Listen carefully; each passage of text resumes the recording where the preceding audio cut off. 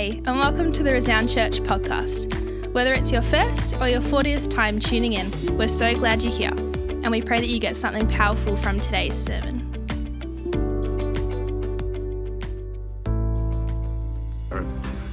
Thank you. Good morning. Don't need this morning. We'll throw this somewhere there. You can hold your phone with that, Jared. Thanks, guys. Great job this morning. Lockie, thank you for your thoughts as well, and I'm with you. Next Saturday, we will be cheering for the Swans. I'm assuming we'll have less friends next Sunday morning, but that's the price you pay, isn't it?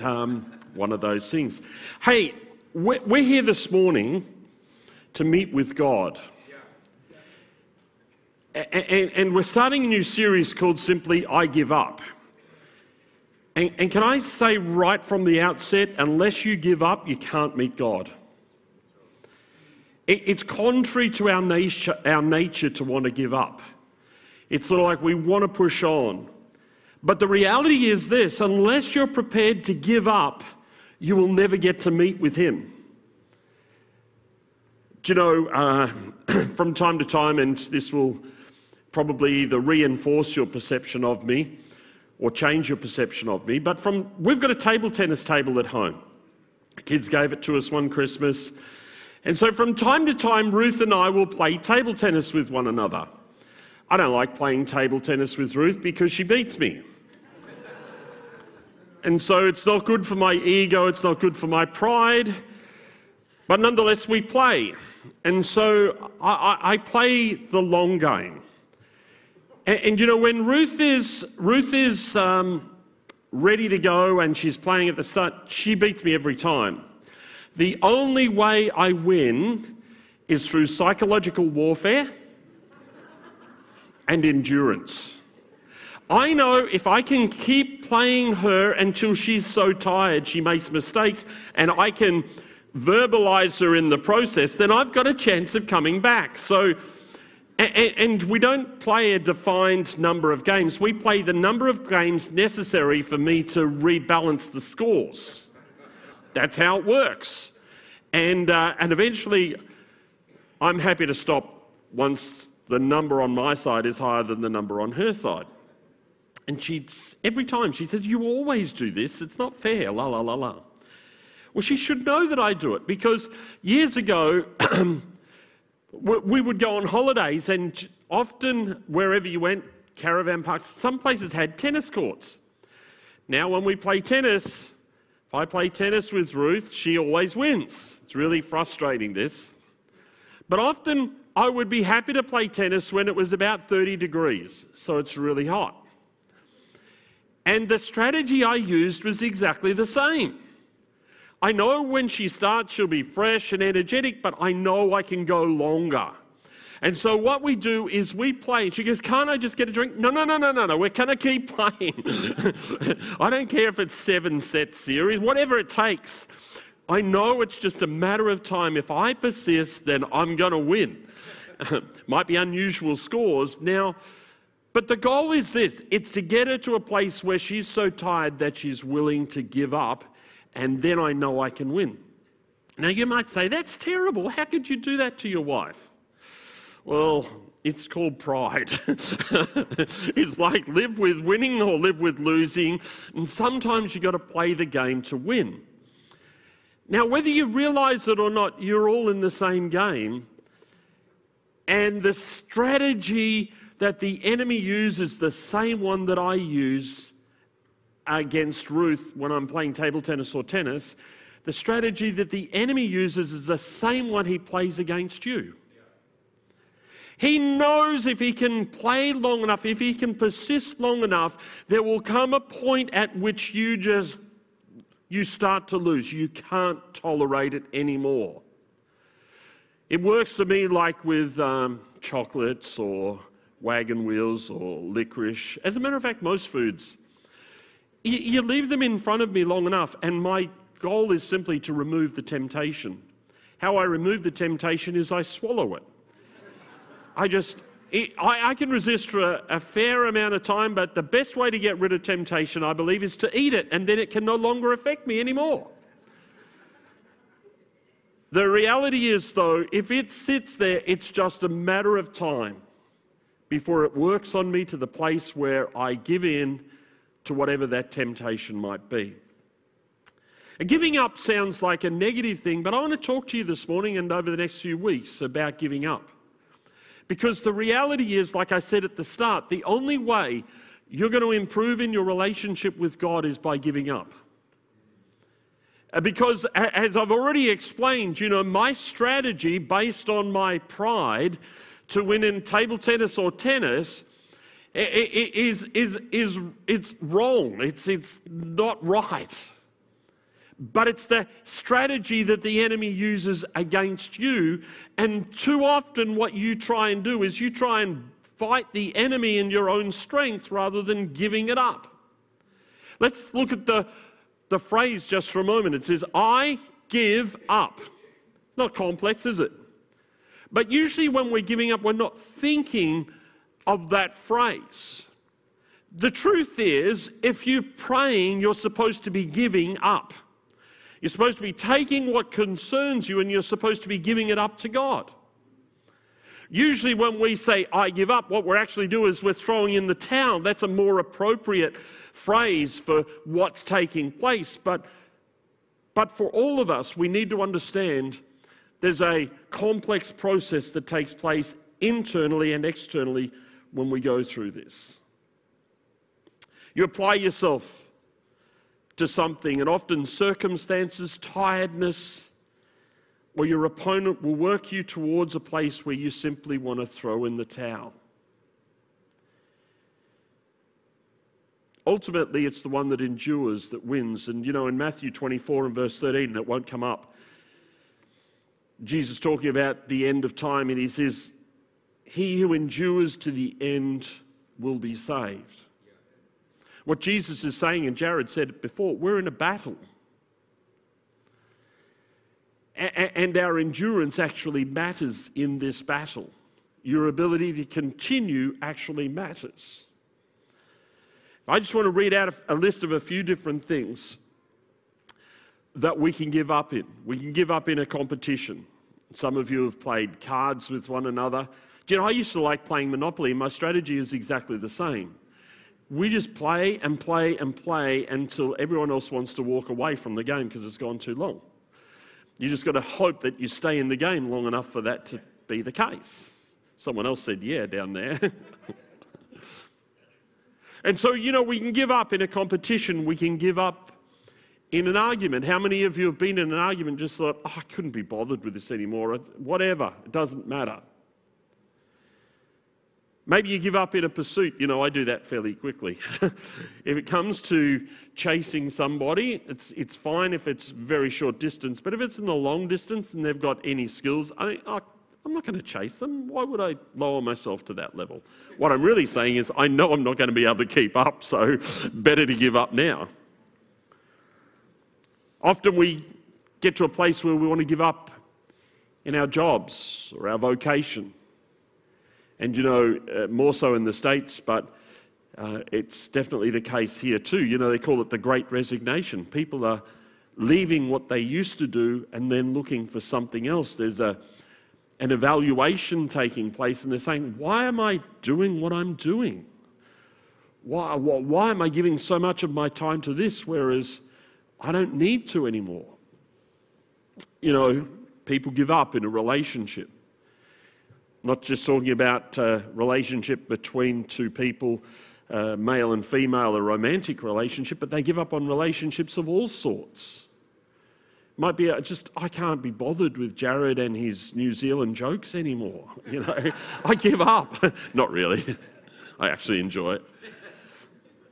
But there are people, maybe people in your workplace, I just give up. It doesn't matter what I say, what I do, it's just never going to work. We can give up on an addiction, and that can be more difficult. An addiction is something that grabs a hold of you, and it takes you down the path that it wants to take you on. And giving up an addiction is a whole different sort of thing. We can give up on a habit. A habit might not be an addiction, but habits are difficult as well. You know, some of us still comb our hair in the morning. Some of us, no, I don't. Don't do that. I do wash my hair, believe it or not. And, my shampoo lasts a long time. But what other habits have you got? Do you know when I was little, Mum and Dad are to blame for this, they used to feed me Weet-Bix for breakfast. Do you know how long it took to break that habit? It was like, well, I haven't had breakfast if I haven't had Weet-Bix. It's Mum and Dad's fault, or Vitabrits, I think it was. But you have habits as well. It might be what you say, what you do. It might be the routine you have day by day. And to change a habit can be very, very difficult. And it's not until we're willing to give up on that habit that we can really see a difference being made. Sometimes we give up on a person. We set our hopes on somebody doing something or being something for us, and then we get to a point where we give up on them as well. It may be a sinful expedition, something that we know we ought not to be doing, but we keep doing it anyway. And it's a very good thing for us to give up on.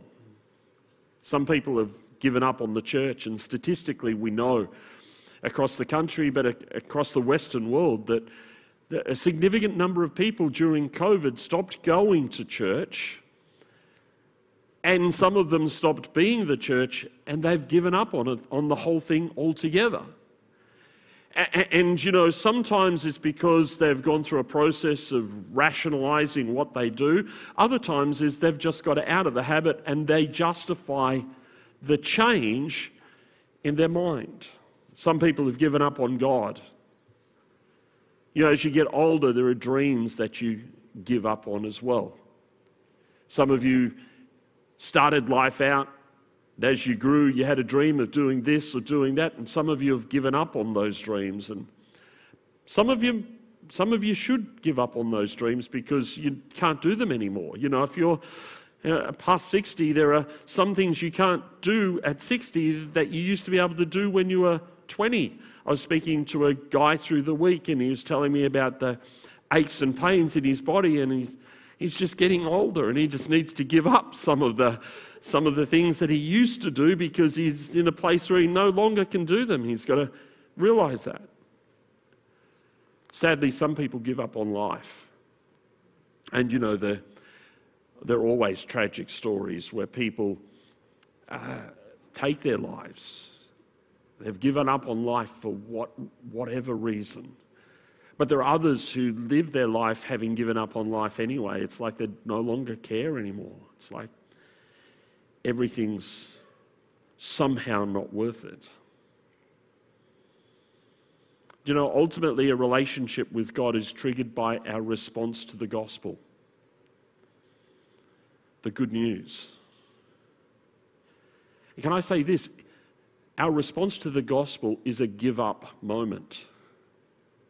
It's actually a point in time where God is asking us to give up our effort, to give up our sin, to give up our idea that somehow we can make the grade.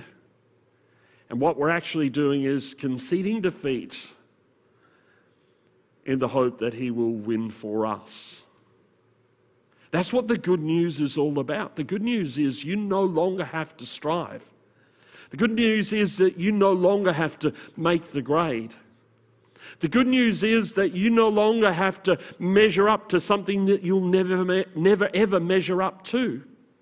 And so if there's a moment that I want you to have, it's a reminder. And you know, even though many of us follow Christ now, we need to keep remembering that the gospel is about us giving up. It's about us handing over. When we talk about making Jesus Lord and Savior of our life, we're actually saying, I'm no longer in control of my life. I'm handing it over to the one who I know has authority and can give me the wisdom and direction that I need. So it's a give up moment, but it's a good give up moment. And it gives you freedom. The sad thing is this: as we go through life, too often we forget the give up moment that is the point at which we receive the gospel.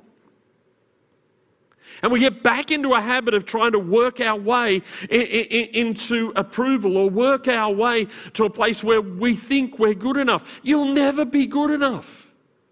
And I don't say that to be nasty or to hurt you, but you will never, ever, all your efforts, your best efforts will never be good enough. That's why Christ has come, to enable you to be completely accepted just as you are. I've said it before, but prayer is a give-up moment. It's a moment in time where you say to God, I give up to you my concerns. I give up to you my worries. I give up to you my pain or my panic. Prayer is supposed to be a point at which you offload the thing that is burdening you down. And you literally take it from you and give it up to Him. To one who is trustworthy, to one who is able to carry the pressure that you were unable to carry. Prayer is a point in time where you're actually accepting that it is beyond you to make the difference and you need someone else to make the difference. 1 Peter 5 verse 2 says this: cast all your anxiety on Him because He cares for you. I said it recently, but I'll say it again because I think it's so important. You know, sometimes when we talk about casting, we're talking about shaping something. Other times we're talking about like when you're fishing, and I'm no fishing person, you're casting something into the ocean or into a river. And both are important. When you're casting your anxiety on God, when you're giving it to Him, you need to shape it. You need to know what it is that you're giving up. And you need to be ready to also transfer it to Him. Shaping is important. Why? Because you can't be relieved of something you don't know that you're being relieved of. It's like you can't give up something if you can't articulate it. It doesn't give you the psychological benefit that is important. It's like you've got to be able to shape it so that you can hand it to Him so that He can take it on your behalf. But you literally need to put distance between yourself and the thing that you're concerned for as well. Often when we pray, we're praying about things that are really, really important to us. And so the challenge of casting our anxiety on Him becomes very, very difficult, because it's like we care so much that we don't think that He cares enough. It's like you're concerned about something in such a way that it's gripped you and you have also gripped it. And yet when it comes to prayer, the intention is that you will hand it over to somebody who's more trustworthy and more capable and more able. And the intention is that as you cast that thing onto God, that you are relieved as a result of the process that you go through.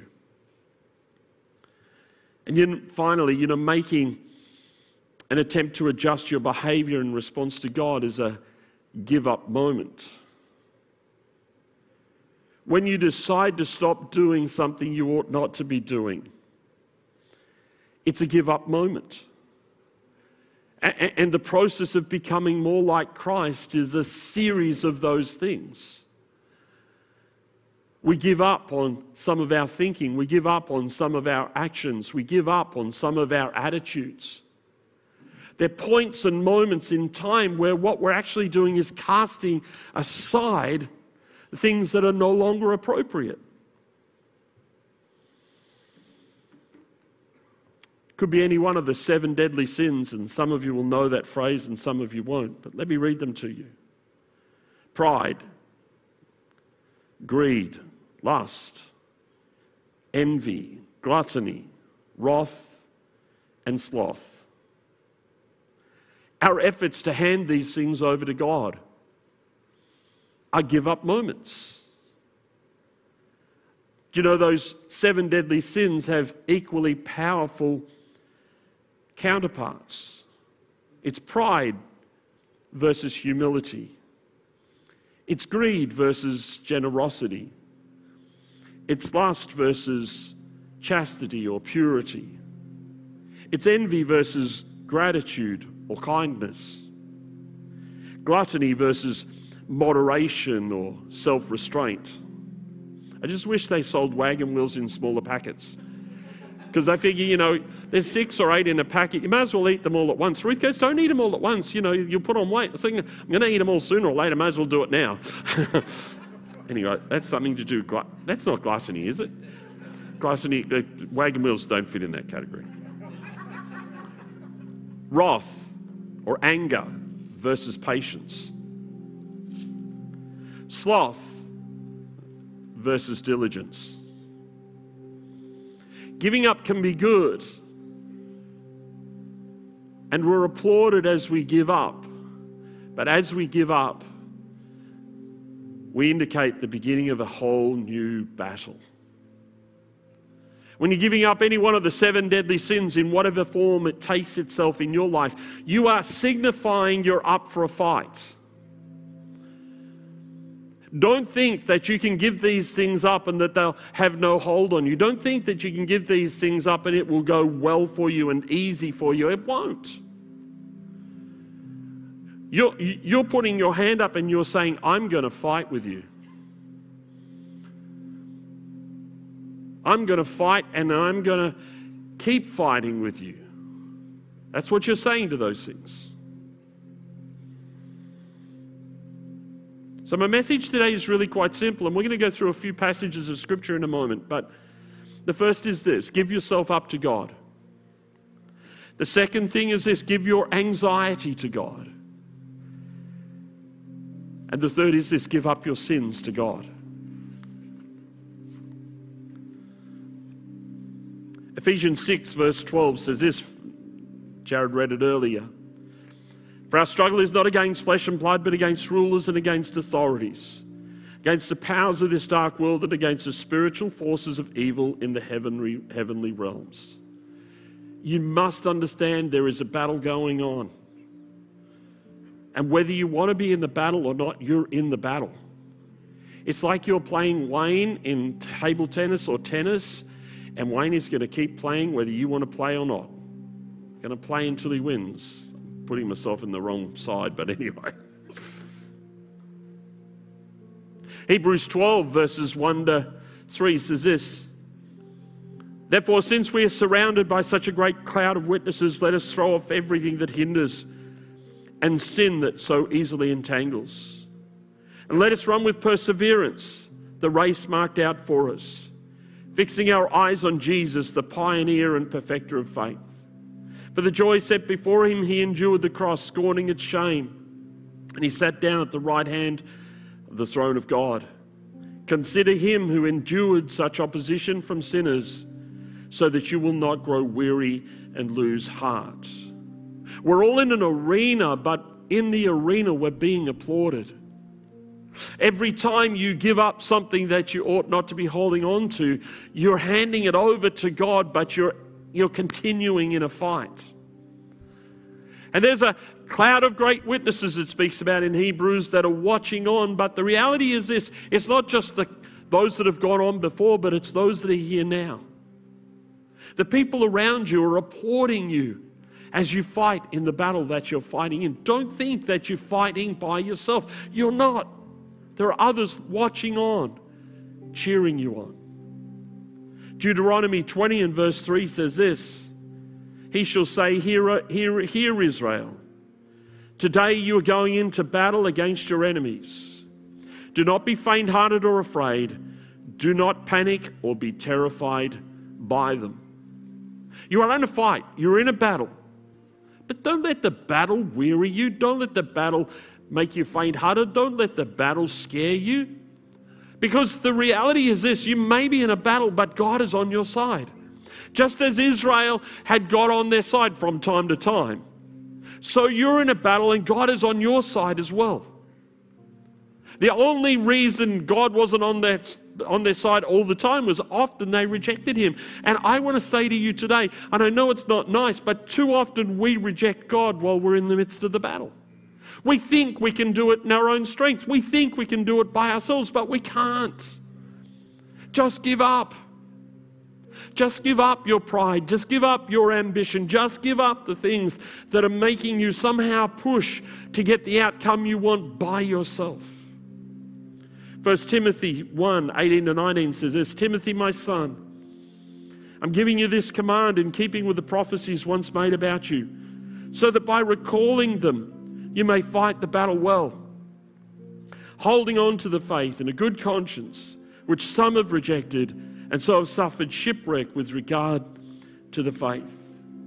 Hold on to the faith that's been planted. You may say, I haven't got much faith. No, you've got enough because God has planted faith deep within your hearts. All you've got to do is recall it. Remember, it's there. It's not something you did yourself. It's not an accomplishment that you achieved. It's something that's been given to you, granted to you. And all you've got to do is take that which has been planted in you and continue to fight. Acts 20 and verse 24 says this, and Paul says this. He says, however, I consider my life worth nothing to me. My only aim is to finish the race and complete the task the Lord Jesus has given me. The task of testifying to the good news of grace. Revalue your life. There are some things worth fighting for and some that are not. Work out those that you'll give yourself to. 1 Corinthians 9:24 says this, do you not know that in a race all the runners run, but only one gets the prize? Run in such a way as to get the prize. You're in a race, you're in a battle.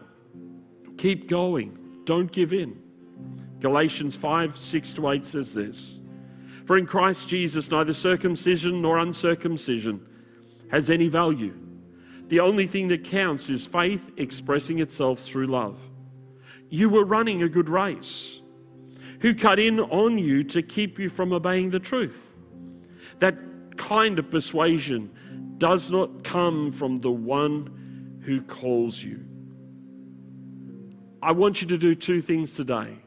I want you to give up yourself to God. I want you to give up your pride. I want you to give up your anxiety. I want you to give up your sinful ways. But I don't want you to give up in the battle that you're facing.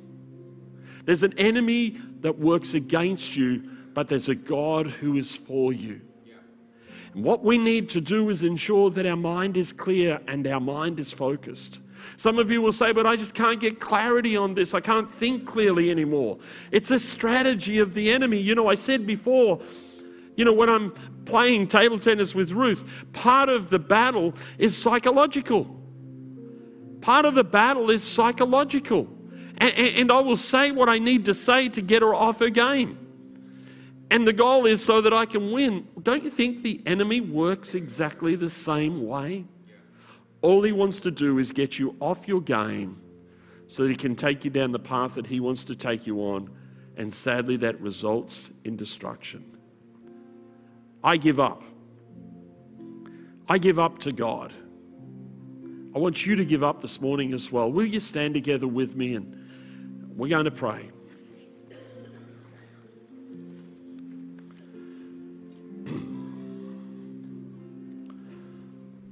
Father, our pride says that we have everything we need to win. But our humility